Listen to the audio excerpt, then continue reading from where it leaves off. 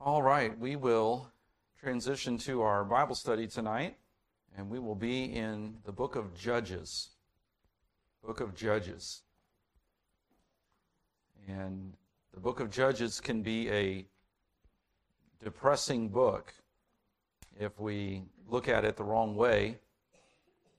It's depressing in that it reveals where man ends up when he forsakes God and forsakes God's word and lives in idolatry and disobedience. And we know that the theme of the book of Judges is that man did what was right in his own eyes. Every man began doing what is right in his own eyes.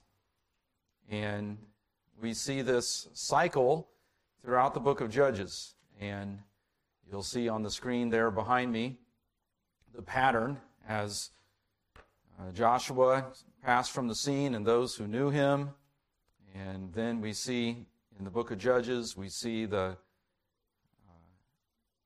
rampant idolatry and immorality and the depravity of man's heart just really kind of coming out in its worst forms. And we can't think of ourselves in our culture right now as that much better than what's going on in the book of Judges with the way man is living. It's, again, the names and the faces change, but sin remains the same. And the way in which man is living, and we can use modern terms like expressive individualism and live your own truth and postmodernism and post-postmodernism, whatever you want to call it, we see that man, when he rejects God and his word, and the grace and the mercy of God is lifted because man rejects God, then the depravity of man's heart comes out. Romans 1 talks about some of the stages and the reprobate mind. And here we see in the book of Judges this cycle of sin followed by oppression. Some, typically Canaanite nation, state, or nation, will then oppress Israel as they are in disobedience and idolatry and some form of immorality and their wickedness. Then God will use one of those ungodly pagan nations to bring judgment. And then there will be a cry out for God to remember them, to forgive them, to help them. And that's where we see the repentance. And then God will, in his mercy, bring a judge. And the deliverance will come. And we'll see even with Gideon, there is with even the judges, these judges are often very conflicted, very in their own way, very disobedient in certain areas, like Samson, who was obviously a sensual, immoral man, and yet God used him to conquer the Philistines, even at his death. So many of the judges are even very sinful people, have a lot of faults and failures. At some point, even in the book of Judges, we see where there are no men to be the leaders and to be the ones who will step up and be the judge. And Deborah has to come and be the leader. And God uses a woman to put a spike in the temple of the wicked general. And God had to use, not that God can't use women, not that women aren't equal, of course they are, but where a man should have stepped up and been the leader and led Israel, there were no men who were strong enough and willing to be that leader. And God used Deborah and even a woman to drive a spike through the head of a wicked general to bring victory for Israel. So deliverance would then result in a time of peace and obedience, and then, once again, there would be a drift into idolatry and immorality, and the cycle would begin all over again. And we see that pattern throughout the book of Judges. And sad to say, sometimes this is the pattern of our lives. For some people, for some Christians, for many who are unsaved, there is a constant going from crisis to crisis, and God is trying to get a hold of the unsaved person through their crisis and bring them to Him.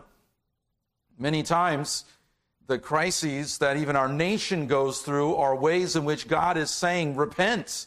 God is saying, come to me. See that I am the answer. I am your salvation. And even through these crises, there's God crying out, and through the judges, and God is having mercy even upon His nation. Instead of destroying them outright, He continues to bring a judge. And even though this cycle repeats itself over and over and over, God has mercy. And eventually, God brings Samuel, who was a righteous judge, who even he himself had some flaws in not taking care of his home, and his own children were killed by God for offering strange fire to the Lord. But eventually then Saul, and then David, and the monarchy. But we often see in some cases, in some believers' lives, this is the cycle that they live in. And God doesn't want us to live in this cycle. But I call it crisis Christianity, where people live in a constant cycle of crisis, and they never deal with the root issue. They never really get through the issues and give them to the Lord and heal in relationships. And I call it crisis Christianity because they get into this cycle, and it's like they take the problem and they sweep it underneath the rug, and they cover it up for a little while, and then eventually it comes right back out again. I did a lot of carpet and wax when I was in college. I paid my way through college doing carpet cleaning and stripping and waxing floors. And I can tell you a store in the mall that has terrible carpet. Terrible. They need to replace their carpet. It has so many stains on it. But there's something about walking into a store and it has nice white tile, shiny, and now you got those machines that are even automatically driven. You go to Sam's Club, even at Payless, there's an automatic floor cleaning machine, and you get too close to it, it stops and it beeps at you, you know. And I had these carpet and these wax floors, and there were a couple of them that were just aggravating, because no matter how much we cleaned them, the stain would keep coming back. There was a rubber gym floor at the primary center, and we would strip and wax that floor. It seemed like we would do it 3 or 4 or 5 times, just trying to get all of the imperfections out of that rubber floor. And if we didn't do it right, somebody in the administration at the primary center would say, "What is wrong with our floor?" And so we'd have to go back over there. So, there are ways in which sometimes we never deal with it. We never deal with the root of the stain of sin, and it keeps coming back. You can go to the store and you get those carpet cleaners, and you spray it on, you wipe it down, and then 6 weeks later, or a few weeks later, that stain comes back because something is in the carpet that has not been removed, or there's been a bond to the carpet fibers itself, and it keeps coming back. And sin is that way. If we don't deal with the root, if we don't deal with the habit, if we don't deal with the actual cause, or don't heal in that relationship, don't get that fixed biblically in the way God says to, if we don't then replace that sin with a good Christ-like biblical habit, fruit of the Spirit, then that sin keeps coming back. And this cycle, sadly, it represents many Christians' lives. So this is where we're at in the country of Israel. You can see some, maybe barely, some orange and red and green lines. And basically, we're going to operate along this line up here. This is where Gideon is confronted by the angel of the Lord. And then this is where the battle takes place. And then he chases the Midianites all the way down.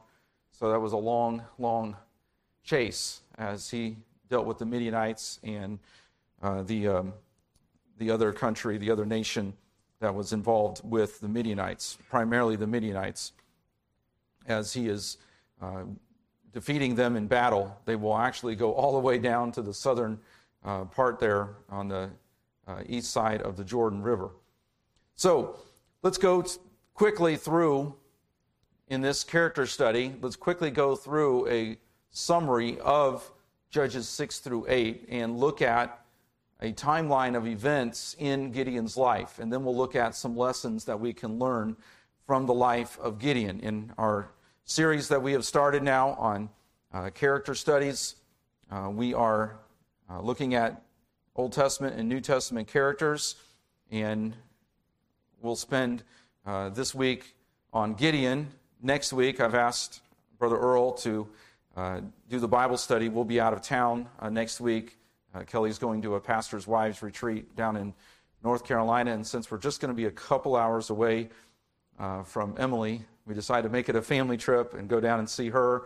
And then Chandler's got a meeting with the baseball coach down there, and so we're hoping to accomplish several different things on our trip. So I appreciate Earl taking my spot next Wednesday night and leading our Bible study. But we know the story of Gideon. Maybe we learned the song growing up. Gideon, Gideon, marching off to fight. Pitcher in his left hand, trumpet in his right. Though it may seem foolish not to trust in the sword, Gideon is no fool, for he trusted in the Lord. Anybody know that song? Okay, good. All right. So that's my poor attempt at a solo. Some of you could have joined in with me. I learned that song growing up, and it has obviously stuck with me. But we know the story of Gideon very well. We'll quickly go through this in summary form. Israel, in Judges chapter 6, the children of Israel did evil in the sight of the Lord. We know that they were involved with the worship of the idol Baal, the false god Baal, because Gideon is told to destroy an altar to Baal. So we know that they are involved in idolatry and the immorality that went with the worship of Baal, being an agrarian, agricultural god, and all the perverse and pagan forms of worship that went with it. We know Ahab and Jezebel. Many years later, that would be introduced back again into Israel in the time of the kings. So Israel is worshiping, particularly the false god of Baal, disobedient to God's commands. So God puts them in that cycle of sin and then oppression. They, for 7 years, are under the hand of the Midianites. Verse number 3. And so it was when Israel had sown that the Midianites came up, and the Amalekites, that was the other nation I drew a blank a minute ago. Midianites and the Amalekites were both involved in this oppression. And the children of the east, even they came up against them, and they encamped against them and destroyed the increase of the earth till thou come unto Gaza, and left no sustenance for Israel, neither sheep nor ox nor ass. So they were conquering the land. They were taking basically everything from Israel, to the point that in verse 2, Israel is hiding in the dens, the mountains, the caves, and the strongholds. This is a really bad oppression that the Amalekites and the Midianites have brought upon Israel. And God is trying to get Israel's attention. So we see even down in verse number 6, there's a reference to the children of Israel being greatly impoverished. And then we see that they cry out to God for help. So we see this cycle: sin, oppression, and then there is a cry out for help. There is the beginning stages of their repentance. And so God sends a prophet. We don't see prophets a lot in the book of Judges, but verse 8, the Lord sent a prophet. He goes without name unto the children of Israel, which said unto them, Thus saith the Lord God of Israel, I brought you up from Egypt and brought you forth out of the house of bondage. I delivered you out of the hand of the Egyptians and out of the hand of all that oppressed you, and drave them out from before you, and gave you their land. And I said unto you, I am the Lord your God. Fear not the gods of the Amorites, in whose land ye dwell, but ye have not obeyed my voice. So the prophet rebukes them. Look at all that God has done for you, and you have disobeyed him. You have run after a false god. And this is why you are in the condition that you are in. And then in verse 11, and there came an angel of the Lord and sat under an oak which was in Ophrah. Now, there is likely a Christophany here. This is likely the angel of the Lord, being a pre-incarnate appearance of Jesus Christ. We call that a Christophany. So we know that God the Father, God the Son, and God the Holy Spirit are eternal. One God, three persons. All three persons of the Trinity were involved in creation. All three persons of the Trinity are active, even in the Old Testament, though the ministry of the Holy Spirit expands in the New Testament, though we see in the incarnation the second person of the Trinity, Jesus Christ. Here is a Christophany, most likely the angel of the Lord appears to Gideon in chapter 6 and verse 11. What's Gideon doing? He's hiding, he's threshing wheat in a hiding place, verses 11 and 12. That's way up in the north part of Israel that we looked at on the map. And the angel did what? The angel tells Gideon that God would use him to deliver Israel from the Midianites. In verse 13, Gideon said unto him, O my Lord, if the Lord be with us, why then is all this befallen us?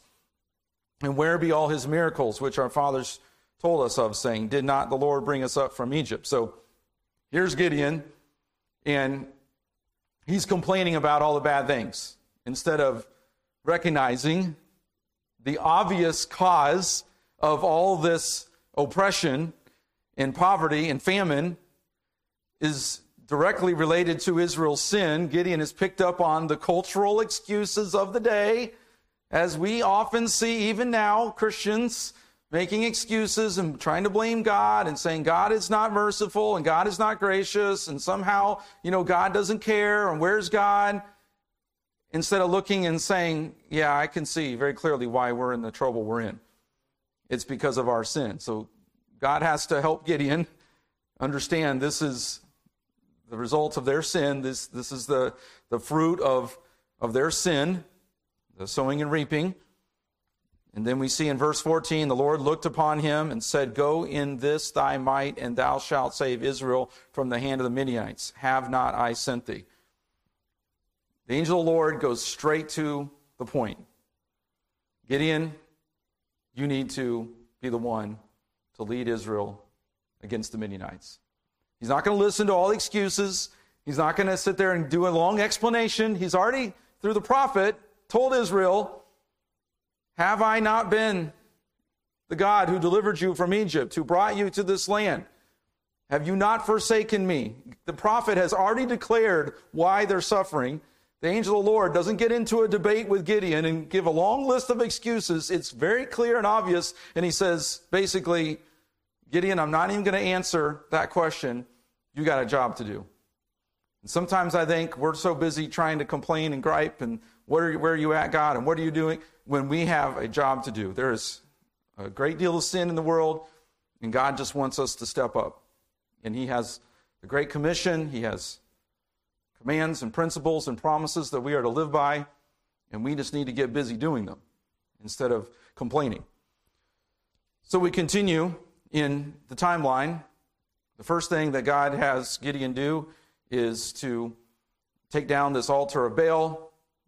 But right before that happens, the angel of the Lord causes a fire to come up from the stone where the meal that they had just prepared was sitting. And then Gideon builds an altar to the Lord upon seeing that meal taken up in flames. And then the first job that he gives him to do is to tear down his father's altar to Baal and make it an altar to God. He does it by night. And then that brings us down toward the end, or actually toward the end or the midpoint of chapter number 6.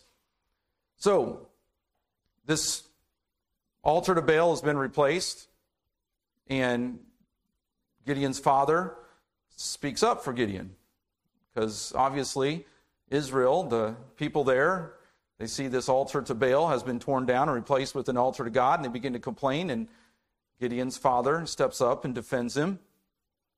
But then the Midianites and the Amalekites come into the valley of Jezreel and set up camp to bring the battle to Israel. And God has told Gideon, you're going to be the one to lead Israel against the Midianites. So Gideon sends out messengers to form an army, and then he sets out the fleece because he's worried, he's nervous, he's starting to have a little doubt. Is this really what you want me to do, Lord? He's already said, who am I? Now he's really starting to say, who am I? So he sets out the fleece. So the messengers went out. 32,000 men show up. but 22,000 were chickens. We have a little joke around our house. If someone's afraid to do something around the house, we spell out a little word called chicken, CHICKEN. That in the way we spell, and then we give the person's name. If they're afraid to smash the bug or go into a certain room or to whatever it might be, we joke around. Well, these 22,000 men were chickens, but also God was at work because he was going to show that the battle belongs to the Lord. And then there were 10,000 left. They went down to the water, and we know the ones that brought the water up where they could see, and they drank from their hand, where they could still look out and see. Those are the ones that God chose. And so Gideon was left with 300. Again, we know what that would be like. God, you've called me to take on the Midianites with how many? 300? These men haven't been through Army Ranger training, Navy SEAL training. These are not people who are particularly adept at military maneuvers and strategies. But God says, these are the 300 I've chosen. And so they have God's strategy.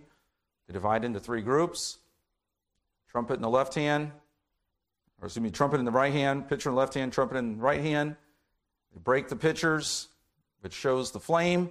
They blow the trumpet, and God sends fear into the heart of the Midianites, and there were obviously Amalekites as well involved in that encampment. But the Midianites were the main ones. They were the leading group. They got so scared upon hearing the trumpets, upon seeing the flames, and God put fear. Obviously, God was showing that he was more powerful, and they took off running. And Gideon then sent messengers to Ephraim as the Midianites and the Amalekites took off running into the land of Ephraim. Gideon said to the Ephraimites, "Come help." They helped kill 2 of the princes of the Midianites. But then the Ephraimites, being kind of stuck-up snobs that they were, complained about not being called earlier. And Gideon responded in a very kind way, and he said, "Is not your conquering of the 2 kings of the Midianites, is that not your glory?" And that satisfied them and avoided the controversy. And then they came to the town of Succoth and Penuel, and the people there said, "We're not going to get involved in the fight." And Gideon kind of lost his temper, said, "I'm going to come back and get revenge on you." He captures and kills the princes of Midian, and then he punishes Succoth and Penuel. And there's debate as to whether Gideon was justified in doing this. It seems that he was doing an act of revenge. It seems that he was responding in anger, though commentators can disagree a little bit. It seems that he was acting more out of his own self-will and anger than he was out of God's leading in punishing Succoth and Penuel, though they should have come out and helped. Then he makes an ephod, which unfortunately became an idol. And though the land had rest for 40 years, that ephod became an idol to the people of Israel, and they began to follow their idolatrous ways. That's a summary. So here again is where the battle, where they blew the trumpets and broke the pitchers with the torches, and they chased them all the way down and across the Jordan River. Here in the land of Ephraim is where the Ephraimites came and helped. Here's where Succoth and Penuel, they wouldn't help. So Gideon came back and punished them, but they chased them all the way down into these southern regions down there. So that was the battle. Here is actually, supposedly, where the spring at the foot of Mount Gilboa, where Gideon conquered the Midianites. This is a picture of modern-day Israel, where that spring seems to still be located, as best as the archaeologists and historians can tell. So in the few minutes that we have left, we'll go through just a few lessons. God can use anyone. Gideon was not someone that most of us probably would have chosen. That would have been first on our list. But God took a boy, a young man, and said, "I've got a job for you to do, and I'm going to give you the power to do it. Just obey." And it's a reminder of how we need to be willing, need to be humble, and need to be obedient, like Gideon. In a very dark, idolatrous, immoral culture, sometimes we just have to be the Gideon, to just step up. And God says, I want to use you, and we have to just go out and do what God says. And he gives us the commands, and again, the principles. He gives us the power to live by, and we need to be obedient. And it may not always be easy. It may seem overwhelming, but God can use us if we just depend upon him. And again, the battle belongs to the Lord. 300 men against tens, dozens of thousands of Midianites and Amalekites. It seemed impossible, but with God all things are possible. We're to obey God in every detail, from the 32,000 to the 22,000 to the 300, to lapping the water, to pitchers with torches and trumpets. They didn't go with swords and spears and knives, but he obeyed in every detail, even though it looked like the silliest way to fight a battle. Yet God was in it. And when God's in it and we're obedient, then God can do great things.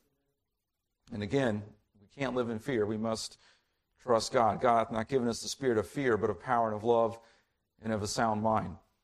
God's ways are best, even when they don't make sense to us. I think we see that over and over in the life of Gideon.